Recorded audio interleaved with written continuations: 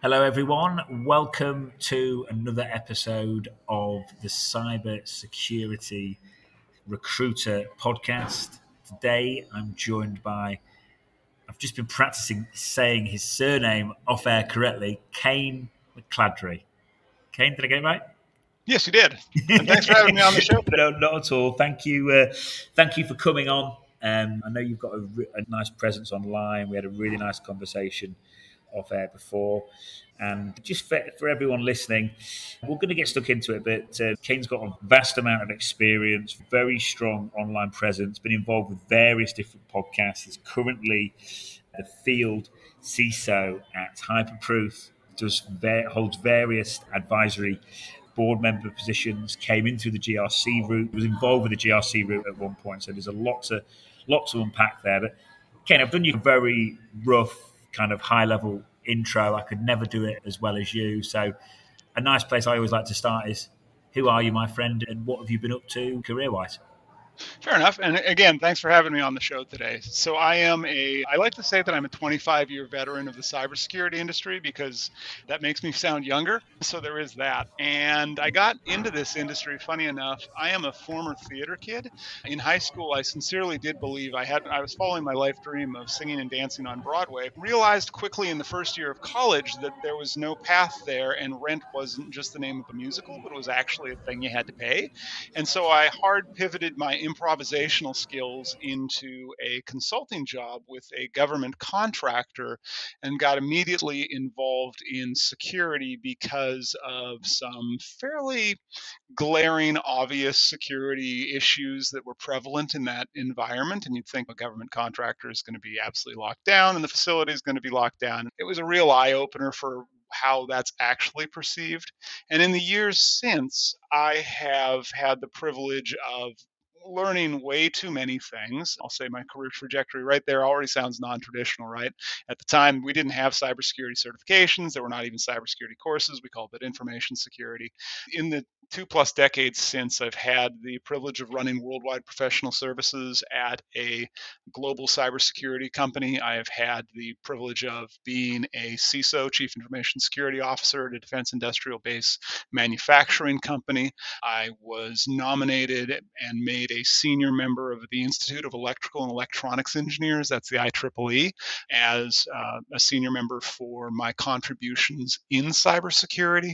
And currently I serve as the field CISO at Hyperproof, where I spend probably way more time than most people reading legal journals, regulatory filings, and other stuff that most people would just straight up put to sleep.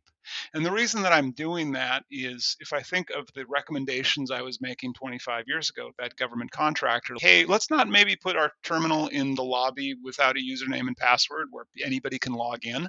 Just basic security controls. I think we've seen a systemic failure of basic security controls for over 2 decades, which is getting us to our incredibly prescriptive regulatory requirements that are now coming down the pike and affecting businesses. Thanks, Ken. There's loads that I'm going to get into there, by the way. You talk about security controls. It's true, even with cloud and what the cloud vendors have done, and there's so much work to do on that side. But yeah, there's loads to unpack there. One thing you just said a few minutes ago, you said certifications weren't around when you started. So sorry if we are aging you a bit, buddy. But what are your thoughts on certifications? I know you've got CISP, and great for kind of communication and management and so on and so forth. But what's your general thoughts on certs, and what would your advice to anyone listening be about certifications? So it's funny. I have the one certification. I've only ever held one certification. And I'm told that where you're at in the United Kingdom, actually, my CISSP is equivalent to a master's degree, which again, as a guy who's a college dropout, I find that immensely funny. I did my CISSP as a check of my own knowledge. I didn't expect that I'd actually get it. And years ago, when Microsoft came out with the MCSE, which was very early on, I was a Unix guy. And they said TCP/IP was an elective. Okay, cool. I'm going to go try this Microsoft exam because we just finally saw it on a deck alpha. Again, I'm dating myself here. Passed it, went, okay, yeah, the certification thing seems like a cash grab. And it has, my perception of that really hasn't changed. And the problem that I see endemic to our industry is HR, human resources, has over rotated into trying to reduce business risk by requiring an increasingly difficult and unrealistic certification burden. And what that's caused is this perception of a cybersecurity skills gap combined with forcing costs on to job seekers that they don't necessarily always recoup. And that's causing macroeconomic problems. If you think about your DEI initiatives, we don't have a facility for equity in our industry, because if you're forcing somebody to take multiple $1,000s of certifications and then all of the test prep and courses associated with that, unless they are somebody who is, I don't know, a minority veteran, which we target heavily in the United States for cybersecurity education, and I've had the great privilege of hiring and working with many of those individuals. Beyond that, it becomes very hard to bring other people in to our industry because of that certification, or that you have to have a master's degree in cybersecurity. And I think that is unfortunately the very wrong way to go about it. I was in Florida with a good friend of mine actually just this week at an information security conference, and she is a global CISO at a company I think we all know, very nice person. And she said she has no certifications. She straight up sees them as a flat cash grab. That's all they are. And she does, however, have, I think, a bachelor's or a master's or something like that. But once you get to a certain amount of point in your career, the question becomes, do I even need this stuff anymore? Yeah, Any of yeah, these certifications or not? yeah, But for new yeah. job seekers, it is tremendously difficult, the market perception right now, that we've conflated an ability to pass tests with an intent and the wherewithal to do a job. Yeah, no. Thanks, Ken. Thank you for that detailed answer as well. And I really like what you said there. You get to a certain point of your career, and they do become less and less relevant. If you're trying to break in, I call them HR busters, because you have there's some great HR departments. Don't get me wrong, across America, but there's also a lot that perhaps don't understand a particular role or a particular skill set, so they're leaning on certifications to try and use it as a filter before people get in front of highly technical people like yourself or various other people on the team. But yeah, I And it's think not it's only that, it also is unfortunately an information leakage for a lot of those companies. Back when prior to joining Hyperproof, I was at a company doing executive advisory work on cybersecurity. And I had a good friend of mine I was working with, former Air Force. He used to blow stuff up before he figured out how to fix it. And then he started to figure out how to blow up cyber things. And he would do open source intelligence on companies where we were doing a cybersecurity maturity. And any company that in their job listing listed a specific tech stack gave him and his crew incredibly detailed targeting information, because we were under warrant with them to go engage adversarially. And so if they say they've got this type of cloud and this type of MDR and this type of SIM, his team would just straight up go right after that, because the job listings were giving away free information. And I think the other thing associated with that of over-reliance on a specific tech stack, that presupposes you're not going to change your tech stack. And if we think about the rate of change in cybersecurity, a lot of companies move through their tech stack rather quickly. And so because you're hiring for somebody who has the thing you bought last year, doesn't necessarily mean you're going to still be using that in 2 years' time. But if you want to retain that employee for that duration of time, you're going to have a more compelling reason than, hey, you're really good at passing tests and you're really good at old tech that we're probably going to replace. Thanks. So you heard it here first. Reconnaissance skills, job adverts, great for offensive. But yeah, okay. Thanks again. And yeah, another thing you just said about 5 minutes ago, you said certifications have created a perceived skill gap, and I'm just going to reference a story that really basically plays to that narrative quite well, because I had a large client. Well, I've still got a same company, large client. Yeah, I can say where they are, in California. And I sent someone across, and they were like, "Tom, that's not an interview." And I went, "No. Listen, I've interviewed this, but like this is this person could do the job. I've interviewed them. Anyway, they interviewed them, and it went on to be a success. And that is a prime example of what you're talking about. Just because they haven't got certain letters after the name. And by the way, for everyone listening, I do think if you're breaking in or you're at a certain progression rate or a certain point in your career, I do think certifications serve a great purpose, and there is certain ones that are getting better and better. But yeah, that plays into what you just said. If you just because you haven't got, lots of people will be discounted out of a process because they haven't got the certs and they can do the job. Kayne, I don't know if you can answer this question. It might be a really tough question to answer, but how do we solve that problem? I get it if it's a low level like hacking firm and there's 15 people on the team and the founder's a hacker, he or she can look at a resume and I can talk to them and it'll be fine. But if it's a big department, do you have any solutions or workarounds for not having to go the certification route?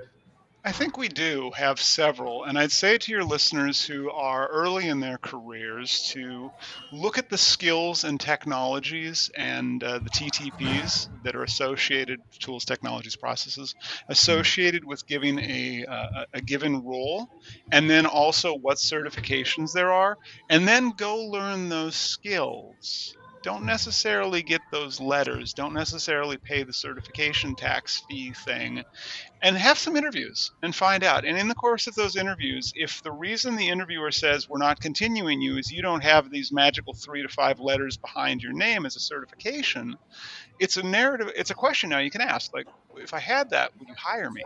Or am I missing something else? I think that's part of it.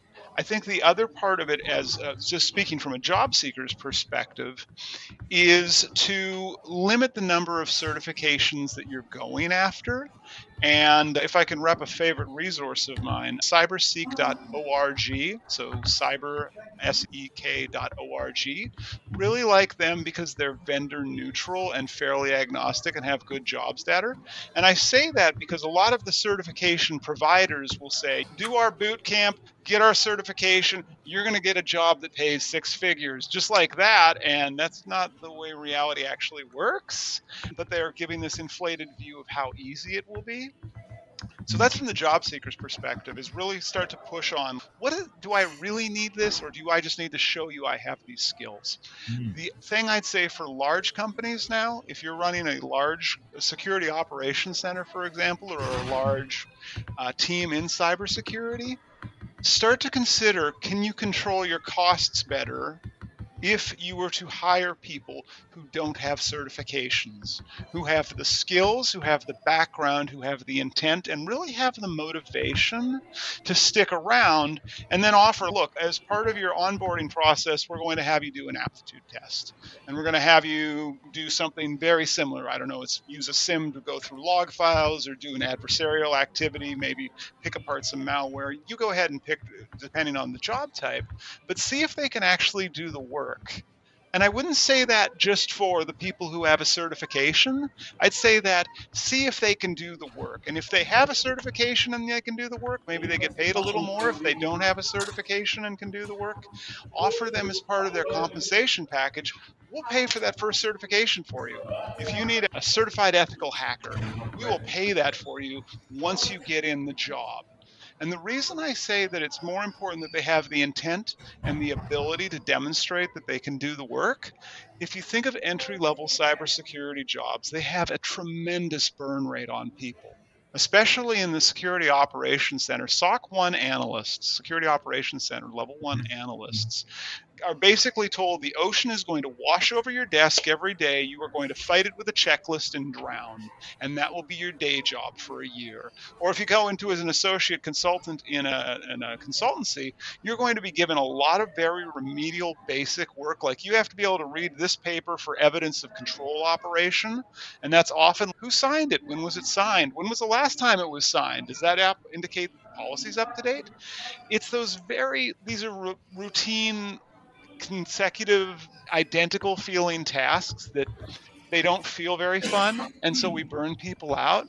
And so now we've got this dichotomy of, you have this incredible barrier to entry of all this certification cost and effort, and you get a very routine job on the the back end of it and you go, why did I spend all that money? Because this sucks. So if you're an employer, think through that carefully. What can you offer people that requires some creativity?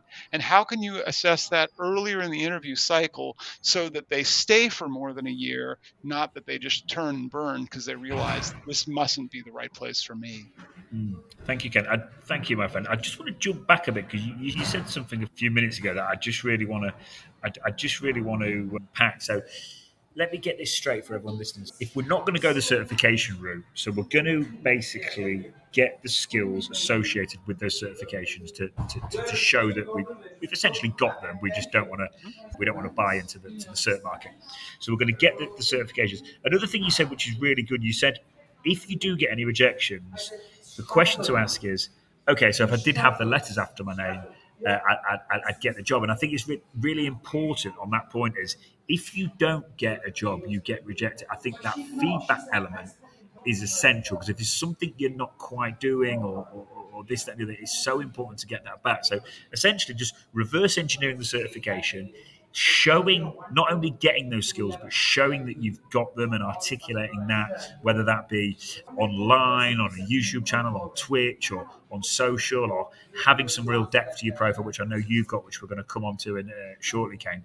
But basically, showing that you can do those skills. If you still get rejected, taking some feedback and taking some feedback as well. Just one point, another point I want to mention is, people think they come into cybersecurity, there's a skills gap, I'm sorted. It's not the reality. People think if I get some certifications and I'm in cybersecurity, it doesn't matter if I've got no experience, I'm sorted. Me and you know that's not the case.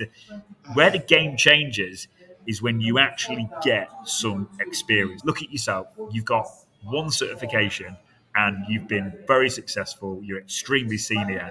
That proves the point that it hasn't been your once. You've got CISP. It's a great certification, but you've got one certification. It hasn't been that cert that's elevated you where you are today. It's been probably your personality and your experience combined. So that experience element is essential.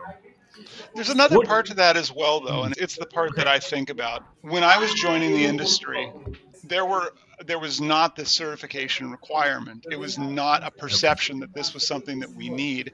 And I think that also, just to talk to the elephant in the room, I am a cis white man, right? And I'm tall, right? If you want to have all of the marker initiatives for success, I just watched the Barbie movie. They cover that whole topic in the Barbie movie, which is very top of mind for me.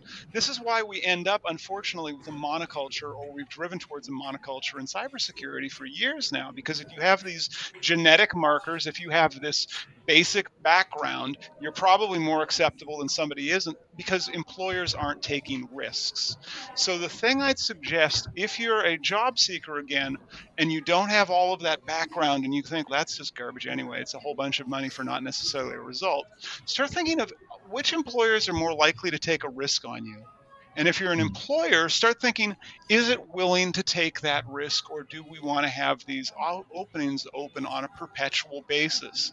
Because the fact that somebody took a risk on me 25 or 30 years ago, or however long ago it was, we don't do that anymore. And I think that is really hurting the creativity of our industry. Not only that, I've said this before and I'll say it again, if we just take the fairness element out of it for a second and just strictly talk about security postures, a white man thinks differently to a Asian female. I can list all the different diversity, ethnicity situations just from how people think, or a hacker mindset, or a SOC guy or girl's mindset. Like, it is. We need to get this right for security. Ken, I could talk about this for, because I want to productize a service within our agency to push diversity, because I think if there's a company there and there are 100, 200, 300 headcount and it's predominantly white men, I think without outside help from a recruitment agency, I think they're going to struggle to attract diversity when it comes to gender and ethnicity. Because once it's built, do you get what I'm saying? It's a worse problem than that, though. If we look at the macroeconomic portrait we're actually working in right now, the state of play is this. We have a whole bunch of highly educated people with very similar socioeconomic backgrounds, with very similar life stories, with very similar ways of thinking, as you say. The overseas threat actors know this about Western nations. They know we all behave about the same way. And that's why we're starting to see the latest groups like ALF-V, Scattered Spider, Lapsus, or if you go back to Lulzsec, they are engaging with us in unfamiliar ways because of our collective groupthink, because of our life experiences. We don't think of that. That just never occurred to us that maybe swatting was a valid information security adversarial technique, or maybe doxing somebody's entire family is a valid, and that's what the new threat actors are willing to do. All of the normalcy red lines that we thought were normal because we all think about the same, they're willing to cross those lines because they come from a different socioeconomic background. They come from a different philosophical background. And until we bring those people into our collective conversation, we are going to keep getting rolled by threat actors. And they have an economic incentive to do that more than cybersecurity job folks, because if you're in, I don't know, let's say you're in North Korea where they start teaching people to work in cybersecurity offensive operations from age 11, or if you're in Russia where that is actually a primary industry there, where you can either work as a privateer or you can work for a government agency, or in China, same thing, right? That you're doing your government a favor. You're going to a government job. You're going to get retirement. You're going to get a pension. You're going to get bad coffee. You're going to have a performance review. It's a normal job to them. We are missing this point in our industry, and we're doing it. It's like Alcoholics Anonymous, right? We keep doing the same thing and expecting a different result. Yeah. Bad coffee. That doesn't sound very good. I've never been to a Russian FSB office to have bad coffee. Maybe they have good coffee in St. Petersburg. I'm not sure. I was going to say, how do you know the coffee's bad? It might be lovely, mate. I don't see that on my travel plans, unfortunately. Listen. By the way, for everyone listening, normally I really plan these episodes out, but it's my fault. It's not your fault, Kate. I promised I'd plan it. I didn't. But listen, this is flowing really nicely. So for everyone listening, we're just doing this completely off the bat. It's great. The conversation's flowing. The conversation's moving really fast, and we're cramming stuff in. And I keep making mental notes and writing little things down because I keep wanting to ask you about things. On the diversity piece, we're both in agreement. It's a massive. The facts speak for themselves. It's a problem. I've come up with a kind of solution that we can productize a service, blah, blah, blah. Look, some companies are going to do that. Not everyone's going to do that. I've pitched it to certain clients. Some love it. Some just aren't really that fussed. So that's a bit of a solution, but that's a tiny solution within our organisation. What solutions have you got in your mind that could help as an industry? It's probably a long-term play, but I'd be interested to hear your and thoughts. We are really into generational problems at this point. And I'd say if you're listening to this right now and you're in cybersecurity and you're thinking like, what can I do to actually move the needle? A lot of us will look at saying, we could go to speak at a college, right? And I've lectured on ethics at colleges, which I again find so funny. And I'm on a board of directors at a college. That's the wrong phase of the problem. And high schools, I will even posit, is the wrong stage of a problem. You know how I learned how to prepare for board presentations? I learned to go talk at middle schools.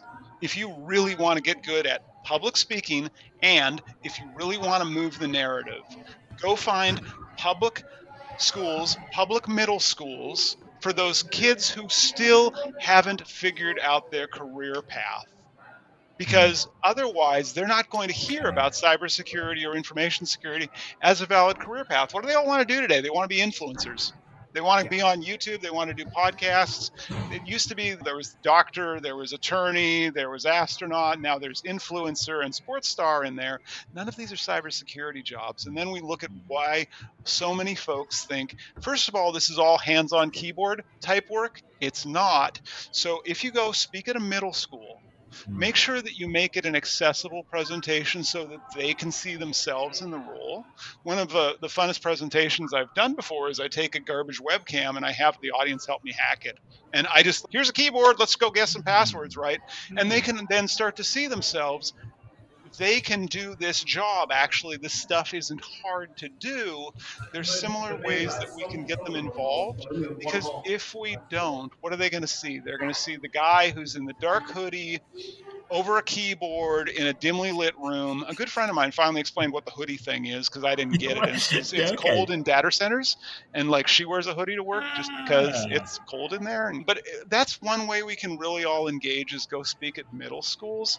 The other thing that we can really do is work with our human resources professionals, our partners in business, whether you're a senior executive or whether you are a mid-tier career professional, and start asking them if they understand what the role that they're hiring for is. Because if we can help fix this at an HR professional level, where they're trying to partner with us to bring in the appropriate people, because they might have just done it and went and asked ChatGPT to write them the remit for a cybersecurity professional role, right? They might not have a background of understanding what do they need, or they might have gone and done a Google for it, and they just go, these acronyms all look good, let's go ask for this. I can measure for that. We can put metrics around that.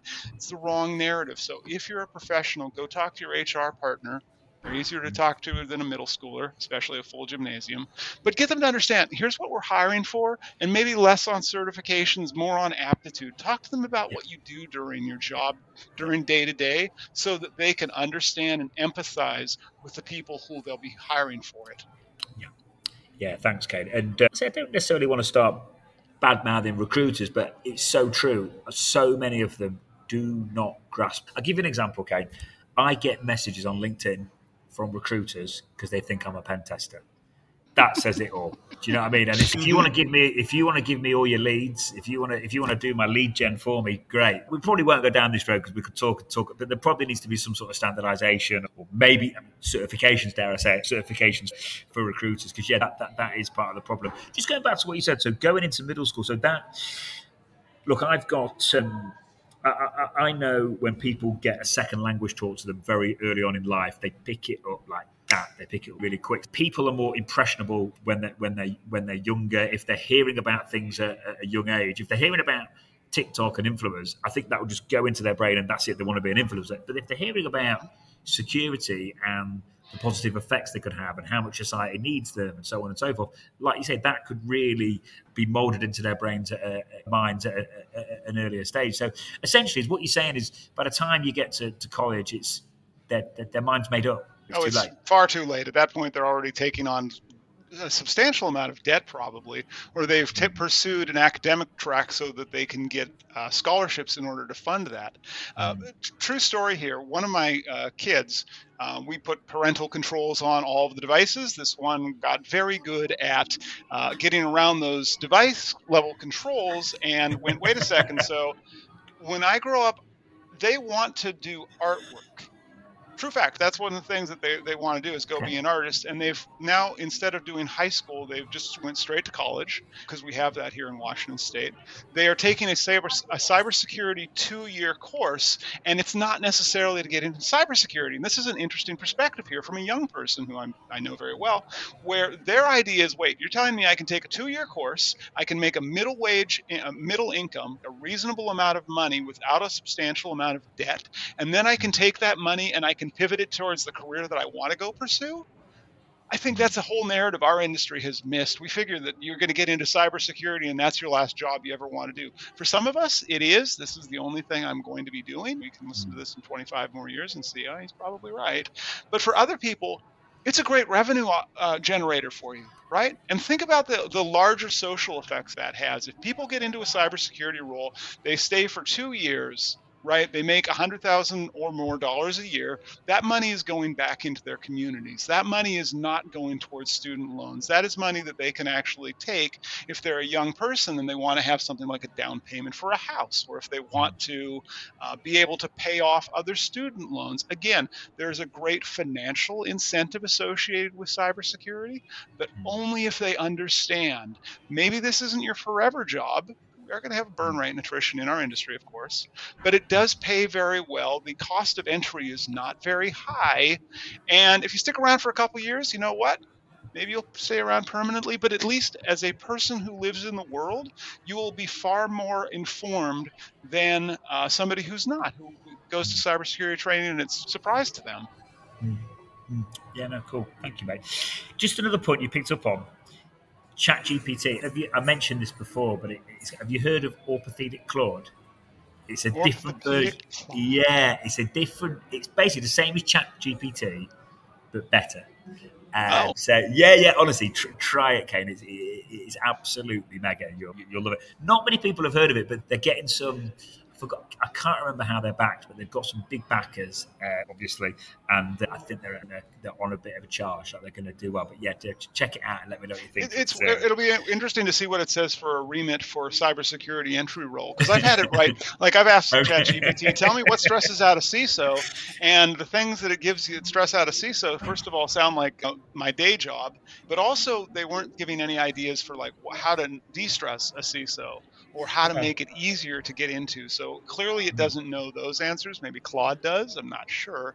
Yeah, but my point is that we may be moving towards a world, and this is an interesting facet of having generative AI, where people who don't understand what the job is are now going to use generative AI that's been trained on the entire internet. And if we think about the large number of bad job applications and job descriptions that we've seen on the internet, and they're going to set that as their high water bar, that only makes matters worse, not better.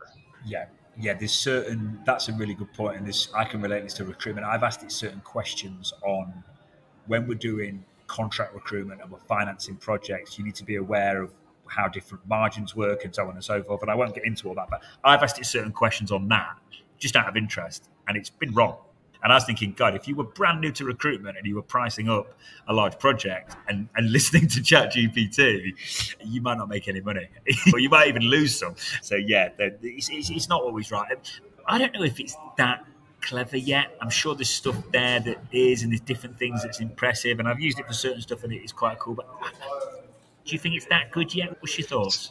So the thing that I'm looking at it is in an idealized world where an organization is using correct resume blinding and has a good applicant tracking system, we're actually going to make the recruitment process more fair.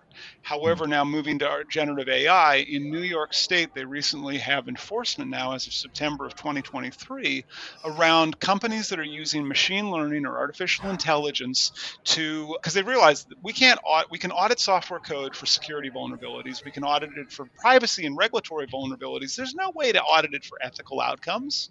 And so companies in New York State that are using applicant tracking systems that have some kind of magic box, artificial intelligence, machine learning, shrug, I'm not sure which, right, have to start publishing outcomes on an annualized basis of how marginalized protected classes are being positively or negatively affected by this tooling, because there's that perception of this could move the needle very well if we are doing true resume blinding and taking away all protected class factors that we should be taking away from in our decision over to who to hire, or the black box AI could go and exacerbate those more, where we move towards some version of redlining where we are unintentionally, because the AI has decided to discriminate against a protected class of individuals.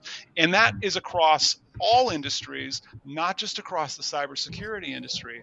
I think we're going to see a lot more of that, because from an HR perspective, the idea is there, right? Like maybe this will make it easier to find recruits and to hire them. But if you don't know how the artificial intelligence is making its decisions, and ChatGPT makes 1 trillion-ish calculations, and I say ish because I don't even remember the number, you can't figure out which of those 21s led to a biased result. It's just, we don't have that scale or scope. I know. So we have to look at outcomes. Yeah, and then do you know what it is? Like, obviously, we talked about diversity and stuff like that. If you've got people that are producing it have got some unconscious bias in their mind, that kind of ties back in with the diversity piece, and it just all loops back. It just all loops back. I honestly think this time is going to be looked back upon as like the wild west of just, I think it'll be looked back at, there's so much going on. I promised myself on this podcast I'd never talk about politics or anything like that, and I'm not going to. When you think about what it's doing in elections in the US and in the UK, it's a crazy time, and it's all so new, and it's just not, there's so much to do. There's so much work to do, not enough time in either of our lifetimes, I don't think, Kayne, but there's a lot to be done. That's a really good chat about AI and stuff. Ken, I mentioned to you off air, in terms of breaking in and people struggling, there's a couple of things that I think can be helpful for not everyone, but for a lot of people. One, I think, is personal branding, which I think you're great at, and we're going to talk about that in very shortly. And another thing that I just want to talk about before we move on to it is GRC and how this can be used to essentially and potentially enhance career progression. Can you just let me and the listeners know your thoughts on the GRC space and how it can be used to break in easier, accelerate career progression, and so on and so forth? Yeah, so I think you can get into the GRC. So if your audience, that's governance, risk, and compliance. If you can get into that space, the way to go there is from an audit background or from an assessor's background. And that's important because companies will define controls, and those controls are to mitigate business risks. And when I say controls, often people who come in from a technology background think software, and a control is a people, a process, or a technology. I put that one third and last importantly. And if you get into the GRC space as an assessor or as an auditor, you can actually evaluate the effectiveness of those controls without necessarily having to determine how does that software work, right? And you can look at that. It doesn't have that technology basis, those certifications. I think there are a couple certifications associated with audit and assessment. But if you want to go be an associate consultant or an associate at one of the big four accountancies or even a smaller accounting firm, you can actually get into GRC. And what it gives you is that perspective of here's how companies generally do this stuff. And you get an industry agnostic view of how the cybersecurity risks are being mitigated. You also get a perspective of what works, what doesn't work, and you also get some funny, crazy little stories over what doesn't make any sense, but technically meets the spirit of it. And so one of the things that I used to do was, when I was doing assessments in executive advisory, was try to deconflict the relationship between audit and security, because often there's this perception that the auditor is coming in, they're the bad person, they're going to do something terrible to us. No, the reason that the auditor is there is to help your business understand how to improve at cybersecurity. Protect, yeah. Yeah, and if we take that lens towards it of why you're getting an assessment done, a cybersecurity maturity assessment or maybe a certification assessment like a SOC 2 Type 2, it's about improving how well your business can be trusted by consumers and by other businesses. It's not necessarily about doing something bad. It's about creating a competitive advantage for yourself in the marketplace.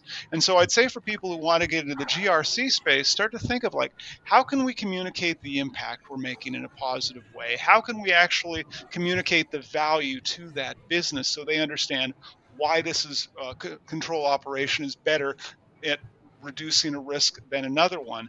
Part of the reason that I joined Hyperproof actually was to accelerate a lot of the remedial work, because a lot of remedial GRC work is go ask the security team, can you send me a screenshot of a PDF of an Excel file so that I can look in it for a checkbox? And what is that? That's copying files and writing an if-then-else statement, right? Computers have been doing this stuff for decades. Just for a while there, we figured that auditors needed to get involved in that.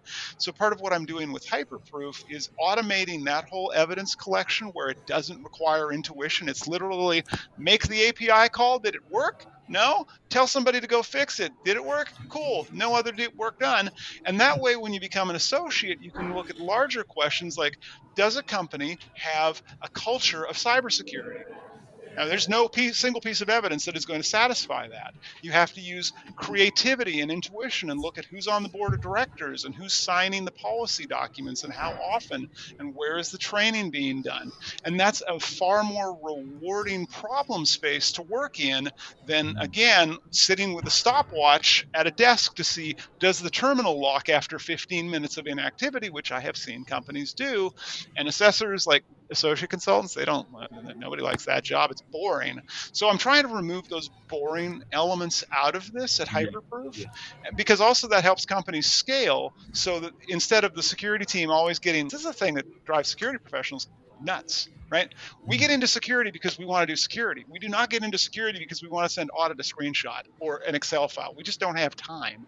So by investing in automation with that, we can actually deconflict, allow the security people to be more effective at doing their job, allow the audit team to be more effective at doing their job, and help businesses effectively reduce their cyber risk and business risk, as opposed to us all being project managers, follow up with A about B, which is just dull.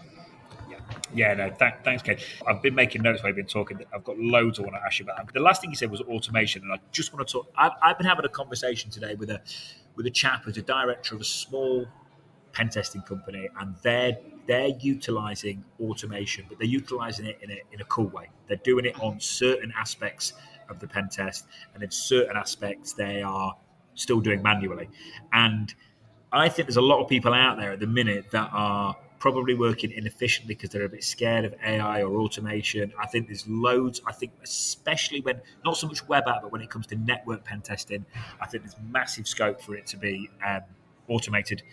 And I think if people just embrace it and get with it, if you can free up some time and focus on my passion, which is career development and self-development, because you've automated your network pen test, then great. If you're dead against automating pen tests because you think that everyone should be writing their own attack scripts and getting behind the tools and not using Burp Suite all the time, then if you're automating part of your pen test, you can spend longer on the manual aspect and get better at it. Yeah, look, I think the automation piece is massive. I think people need to embrace it. Kayne, you mentioned a little bit there about what you got going on at Hyperproof as well. I know you guys and girls over there just had a big round of funding. I know you're on a bit of a kind of moving forward. I appreciate there'll be certain things you can and can't say, but what can you tell us about what you've got going on? So right now we've got our first user conference coming up. It'll have happened after, it's the first week of October. So depending on when the show drops, it'll probably be after this. It'll be after, yeah. But it's our first user conference to really bring people in, our customers, our prospects, and to talk to them about the 4-year vision of the product, not the 1-year vision, not the 6-month vision, but the 4-year vision of the product.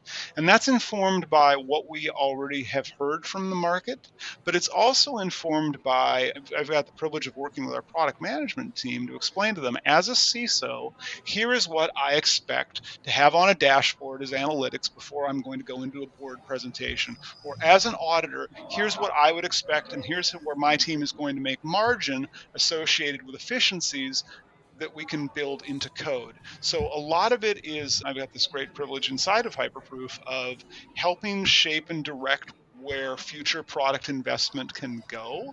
And that's informed also by my experiences, folks that I've talked to. Of course, we do get other perspectives as well, like we're getting our user conference. But it's a great space to be in right now because ultimately I want to change the narrative of cybersecurity being a black hole into which money and tears go in and only data breaches come out, to cybersecurity really being a strategic competitive advantage. Because right now, I talk to a lot of CISOs. I host a private CISO roundtable with about 100 people from 3 continents. It's a fun passion project of mine. We all struggle with security questionnaires. We all struggle with supply chain security, where we've decided that the only way to trust somebody at this point to do business with them is to get their SOC 2 Type 2, their ISO 27001, their FedRAMP, and then send them a 1,200 question questionnaire, which nobody really wants to read or fill out. And somehow we've considered that's good enough. I think that at Hyperproof, we're going to start looking towards how can businesses more effectively communicate their risk profile with their supply chain, because that's what this is about. How do we do that effectively at scale? Because all the CISOs that I've spoken with in the past couple of years are concerned. Their team fills in the cybersecurity questionnaire, sends it to somebody. So now we've got human emotion in there. Does the person who filled it in understand the questions? Does the person who's reading it understand and interpret the questions? Or is this all just a big checkbox exercise that's, again, it's creating work and it's creating friction, but it's not actually doing anything meaningful. So at Hyperproof, we're starting to look at how do we effectively communicate how well our business is managing risk. And I think if we go to our most recent, like what the SEC is pushing towards, what the FTC is pushing towards, what NIS2 directive is pushing towards, right?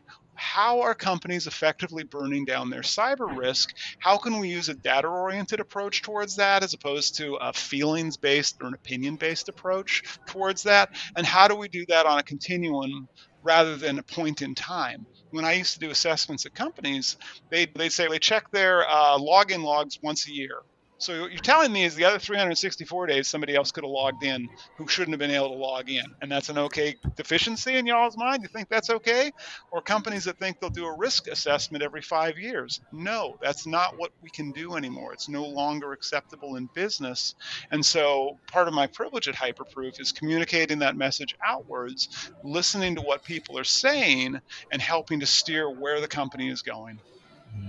Thank you, Ken. You used the word communication there a few times, and it's massive. It's just absolutely huge. The ability to bridge the gap between non-technical and technical stakeholders, the ability to bridge the gap between client and consultancy. There's so much there that's absolutely intrinsically linked to upping security postures and so on and so forth. This ties in really nicely with these three things that really important in people's careers. I think the technical aspect, I think the personal brand, and ever more, and I think the communication piece. I don't think it's a coincidence that your communication skills are so strong when you've had a theatre background and a GRC background. So I think they're two massive reasons. I know working in GRC, you would have had to liaise with multiple varying different types of stakeholders, and coming from your theatre background, it's obviously just refined, and you've got where you are today. So I think I know why your communication skills are as good as they are. Maybe you can tell us a bit more about that. But what can I do to improve my... We're going to talk about the personal brand, but I just quickly, on the communication piece, survey thing, if people are pinging a survey across, do you think the communication needs to be stronger there? If they're just getting sent a survey and some random person's filling it out, that doesn't sound too like relationship driven and too good on the communication side. To me, there's some improvement to be made there, isn't there? Yeah, I think we all are in varying skills of communications. And in cybersecurity, we have to keep a space for people who are neurodivergent and are not effective in-person communicators. There is definitely, like, GCHQ will straight up hire people who are facially blind, and they will go, cool, you know what? That's not actually a job skill y'all need. I have met malware researchers who you try and sit across the table from them at lunch and have a coffee. They will say maybe 2 words. You get them on Slack, they will talk your ear off, right? We have to make a space as recruiters as well as hiring managers for people who are in our industry who behave differently. I think it's not just making accommodations because maybe they're in a protected class. It's because they're skilled people. We need their skills. We need their different viewpoint. Now, if you are a little more towards the neurotypical spectrum and you want to get better at communication skills, the thing I'd encourage everyone is, if you're a member of a professional society, find a volunteer opportunity or two. And that could be something like volunteering to introduce speakers at a conference, or an opportunity to help moderate a panel, or an opportunity to give a discussion, actually, or to help curate notes, or to sit in on a board meeting and see how folks talk. That's that entry point. I'd also say, if you're really looking to up-level your skills, go join Toastmasters. Toastmasters is one of the most useful organizations for improving communication skills out there. They've got lots of local chapters. So if you're not a member of a professional society in cybersecurity, go ahead, join Toastmasters, go to their meetings, learn how to talk. Yes, you might have to explain what life is like as a golf ball for a full minute, which is one that I remember having to do, and I play mini golf, but that's about as close as I got. But look for those opportunities also in your professional societies. More than 5 years ago, the Institute of Electrical and Electronics Engineers put out a survey and said, hey, would anybody like to talk about cybersecurity? And I raised my hand and I said, sure. And in the years since, I've taken media training on an annualized basis for free. They have me working with a media relations firm where basically the press goes out and they ask folks to say, hey, we need your opinion on this. Now, I've been asked opinions where I remember one day I did an interview with Reader's Digest, which is the Boomers publication, and a publication it was a DevOps publication focusing on an esoteric, I think it was Rowhammer was the memory attack. Both in the same day, both back to back, 1 hour in between, have to prep for both interviews. You have to learn, how do I cognitively shift my narrative of, first of all, I'm writing for a seniors publication. Second, I'm talking to somebody who's like maybe 20, right? How do you do that? And if you think that's great, you got that opportunity, where else can I do that? And if I'm not a member, go look at HARO, HARO, help a reporter out, right? Another good organization there, where if you really want to up-level your communication skills, try and engage with the media. It is going to be, because a lot of reporters out there, they don't know how this stuff works. They're not experts in cybersecurity. They want to talk to experts in cybersecurity. And if you can do that, what it does is it helps you to develop a brand, and it helps you to develop a voice. And I will guarantee you, if you do this, like I look at stuff I wrote 7 years ago, it's trash. Right? I was still figuring out how to talk. I was still trying to figure out, like, how do I engage with the media? How do I engage with the board? Once you've done that for long enough, though, acknowledging you're going to fail at the outset. It's going to suck. It's going to be hard. It's going to feel weird. But if you get past that nervousness, if you work through that, there are longer term rewards, because if you're in cybersecurity and you can effectively communicate, then you can decide, do I want to go on the managerial track and manage budgets and manage human relationships, or do I want to stay on the technical track? And they're both right things, right? I think something that we have in our industry is this false dichotomy that CISO is the end of the line, that we're all holding some triangle and everybody's supposed to become the CISO at the end of their career. And no, we need people who are really good malware researchers. If you love doing network offensive testing, go do that. Be really good at it. Maybe you can talk about it. Cool, right? If you want to manage multi-billion-dollar budgets and lose some hair and lose some sleep, cool, go ahead. Go be a CISO. Have some personal liability. Talk to your lawyer first, because it's not that much fun. But it gives you that flexibility. Then if you can't communicate your ideas effectively, and that's whether one-on-one or whether that's 1 to 1,000, ultimately you're going to hit a pinnacle in your career that you can't get past. And that's irrespective of social markers, that's irrespective of background. And that becomes a decider for where is your senior career years going to be spent. Thank you, Kayne. Thank you, mate. Very informative, detailed answers. And you mentioned something there about you're going to be rubbish at first. The phrase I like to use is get really comfortable feeling uncomfortable. Because when you are uncomfortable, that does actually, remember, that means you're growing. It means you're moving forward. It means you're developing as a person. So that's a key thing. And yeah, look, you're right. If you're building C2 frameworks all day, or you've got your head in malware, if you're doing that all day, especially remote, you're probably not going to be great at communication unless you're like an absolute natural born, which I don't think too many people are. If that's a skill set that's not been refined, you're going to struggle. So yeah, I think the communication piece is massive, mate. I completely agree. On a consultancy basis, it becomes more and more valuable. I think with AI, I think the communication side becomes more and more important, because no matter how good AI gets, and I've heard this on various podcasts, I think I might have said it on another episode, but there becomes a point where a human wants to talk to a human. And if you've got the ability to do that and bridge certain gaps between certain stakeholders, very valuable skill set. So thank you, mate, for giving us your thoughts on that. The next thing I want to talk about is, by the way, for anyone listening, if you're in the consultancy game or you're in a people business, the communication piece is absolutely ginormous. You've got, please listen up. Like, you've got to refine these skills. It will make a huge difference to your career progression. Another thing that I actually believe these two things side by side. The technical piece does matter, but I actually think with a ridiculously strong personal brand and very good communication skills, I actually think you can go very far. The technical piece obviously matters, but I think those two really matter. I know your personal brand's good, Kayne. I know you do loads of different variant podcasts. You mentioned your media training. What tips and advice have you got for people on personal branding? It'd be nice to hear your thoughts from people that are maybe far down the line, but also people starting out. What if I'm sat here and I'm literally scared of writing a LinkedIn post? Which, by the way, I was there once. Maybe not scared, but I was certainly like a little bit, nothing like I am now. I just post like there's no tomorrow. I put it out without even worrying. But the question is, in a really long-winded way, mate, what tips have you got for enhancing personal brand for career progression purposes within cybersecurity? This will be a brief answer. It's not about you. And that's the funny thing about personal branding is it's not your story. What can you do to help lift up others? How can you inspire other people? How can you motivate other people? What knowledge can you share that makes the world a better place?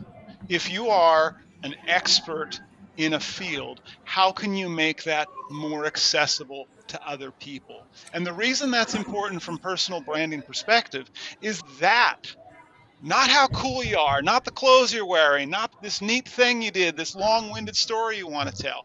How are you making our field, which has got a lot of esoterica, a lot of three-letter acronyms associated with it? We do a heck of a lot of gatekeeping in this industry. How do you lower the barrier to entry for others? That is more important to me than anything else associated with personal branding, because I have met other folks. There's a person I meet at conferences a lot, wrote a book about this one time, this thing happened, and you get into a conversation with them and it goes immediately to the book. Can you imagine how much fun he is at dinner parties? He wants to talk about a book that he wrote 5 years ago. And you're like, do you do anything else other than relentlessly promote this book that you wrote? Don't do that. Don't become that person. I know a few others who are in this space as well. That's the other side of it, right? Let's just not go there. Make it about other people. Make it about sharing. The joy I have of getting on podcasts, and thank you again for having me on, is being able to share and inspire and provide perspective. Because as I look at this, like I've been doing this over 25 years now, if I'm not giving back to the community, I am failing in my ethical obligations. I am failing in my social obligations, because what we've been doing in cybersecurity, I sincerely believe we've been doing it wrong, right? That might be a controversial standpoint, but if we were doing it right, none of us would have jobs, right? This would be a solved thing. This wouldn't be a conversation. I would have been dancing on Broadway at this point instead, and I would still have a singing voice. But it's not. We are missing facts. So what can we do? Make the story about somebody else, make it accessible. That's a way to build a personal brand. Cool. Thanks. I'm certainly not going to ask you to sing me a song, mate. So don't worry. I don't want to hear your singing voice. Thank you in advance. Yeah, thank you. Do you know what as well? It's so right about giving back. Because look, I don't know if you were the same as me, Kayne, but early on, first you think it's all about money, and then you get a bit and you realise it's the biggest anticlimax on the planet. And for anyone that's just in it for that, you'll realise anyway.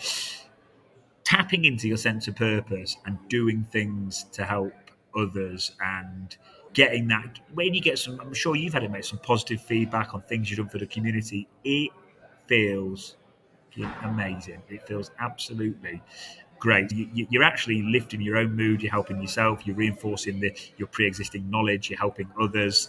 But yeah, mate, I love what you just said there. You basically started off the answer to that question I asked with, it's not about you. And it's so true.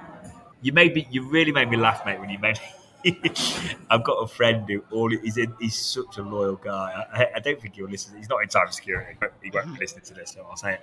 But very nice guy, extremely loyal, but just talks about himself all the time. And literally, like, you'll see the rest of my social circle, like, they'll be looking over, like, roll their eyes at me. And it's so true, because, look, hand on heart, no one really cares. Like, they want you to help them. They're not going on these platforms or whatever, or listening to a podcast. They want to know what they can get out of it. And I think you've summed it up in such a succinct way there, mate. It's so true.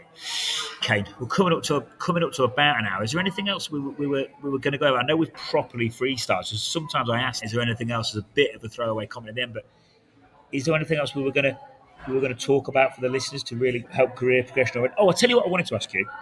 You mentioned Cyber Seek. Can you just elaborate on what that is and how that's helpful?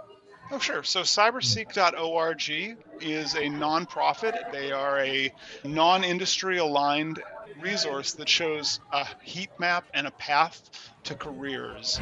So if you're thinking, where do I start in cybersecurity and where could I end up and what are the certifications and skills that I might want to look at, as well as what is the actual job description, they provide a lot of good resources associated with that. And I point that one out because, again, it's not industry affiliated. They're not trying to sell you their certification, because so many of these other educational platforms or certifications, they're just trying to sell you a product, right? That's this cash mill cranking on. CyberSeek doesn't work that way. So when I'm looking for realistic, now admittedly it is US centric, stats on the labor market associated with cybersecurity, I'll go there first. Sounds good. I think you might have just inspired me for my LinkedIn post this evening. Thank you. And yeah, just another point to finish up on, Ken. You mentioned about going for the CISO and that being the pinnacle, but you also mentioned you need offensive related malware analysts, and I think as well it's you.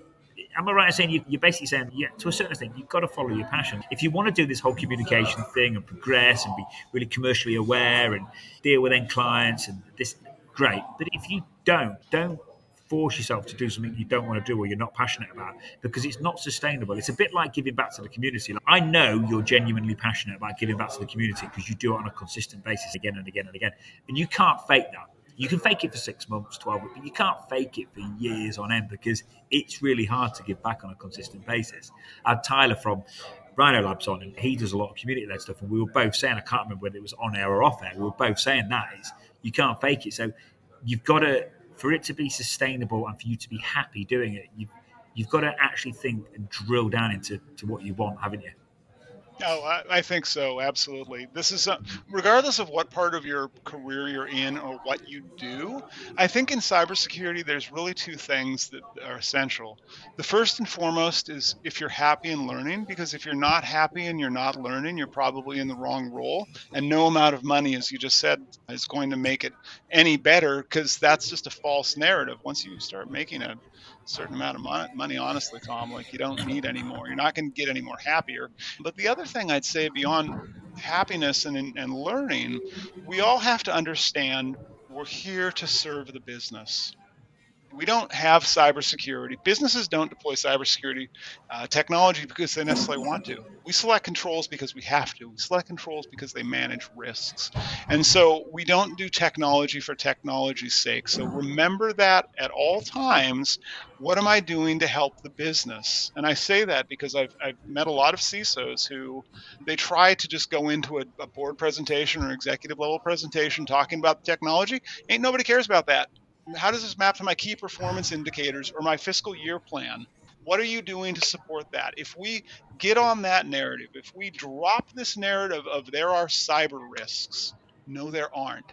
There are business risks. Some of them have a cyber flavor, but they're all business risks. This is something that we need to start thinking about collectively as an industry, because if we do that, cybersecurity becomes a competitive strategic business advantage, not a black hole, and we can all be happier and be helping our businesses and our communities and our friends a lot more effectively than if we over-rotate into technology, which is what we've done for 20 plus years, and it hasn't worked. We need to change that narrative and make this around. We're helping each other, we're learning together, we do like working in teams, and we're helping the business. Brilliant. Kayne, mate, I love your energy. You're very energized. You've got a very strong ability to think of things from the other person's standpoint, take a step back. Mate, it's really, really, really good. It's been a really interesting chat, my friend. Coming to the end here, I say this all the time. I promise every guest an hour. I'm always keeping people longer, and I know you're mega busy, mate, especially with the recent fundraising and stuff like that. But mate, thanks for your time. In fact, I'm going to ask you two more, if that's all right with you. Is that okay? Sure. Yep. Podcasts that you've done lately. If I'm listening now, what's the biggest learning you've had from any podcast you've been associated with this year? Biggest learning I've had from any podcast this year. That's been a lot of podcasts. I think it's about how to talk to other people about risk more than anything else, because if you look at where all of the regulatory guidance is moving towards, it's risk. And if we can't understand how to communicate risk effectively, we're not going to do very well as an industry. We are going to completely miss the boat. So across all of the podcasts that I've listened to, there are, and that I've been on as a guest, there are ones where they're still very over rotated into technology, and I don't think that's going to work long term sustainably. And then there are more effective ways of looking at it, which is on business risk, and I'm starting to see that narrative change. I think I'm trying to change that narrative. Cool. Yeah, very being able to articulate risk, getting stuff fixed when it's found. Like I say, it's finding stuff is only half the job's a bit harsh, but if you find stuff and you can't get it fixed, you're not helping. So hugely valuable skill. All right, last question, mate. I promise. Book that's had the most positive impact on your career. Doesn't have to be security related. It can be, of course, but it doesn't have to be. Oh, okay. For everyone that's just Kayne's just walked. I know I can see Kayne when we put this out, but this is just audio. Kayne's just walked off. So, look here, actually, I had to grab it to hold up. So it's Alain de Botton's Joys and Pleasures and Sorrows of Work. That he's a poet. He was the poet laureate of Heathrow, actually, I think, for a while here. And when I think about work, a lot of these stories and the perspectives that they give, it's one why I keep it near my desk. It helps understand what other people's human experience is with work. And I think it's invaluable for us to, as people, to be able to empathize with others. I would recommend that as it's not at all even vaguely cyber related, but it gives a perspective of the human experience of work. So this is a book to enhance communication skills. A bit, yeah. Yeah, cool. Thank you, mate. Listen, thanks for your time, buddy. Kayne, thank you, my friend. Really enjoyed that. I love your attitude towards the industry. I love what you're doing in the community. If it's okay with you, if people want to reach out to you on LinkedIn for anything, by the way, is that cool? Is that okay? Oh, absolutely, yes. I'm Kayne McGladrey on LinkedIn, and I'm also on Twitter for some reason. That's almost historical reasons now. And if people want to learn more about the company, I'm at Hyperproof. We are at hyperproof.io. Cool. Thank you, Kayne. We'll pop Kayne's various URL links for the LinkedIns and stuff like that. We'll pop that in the show notes. But thank you for everyone for listening. Thank you to Kayne, and I'll see you all next week.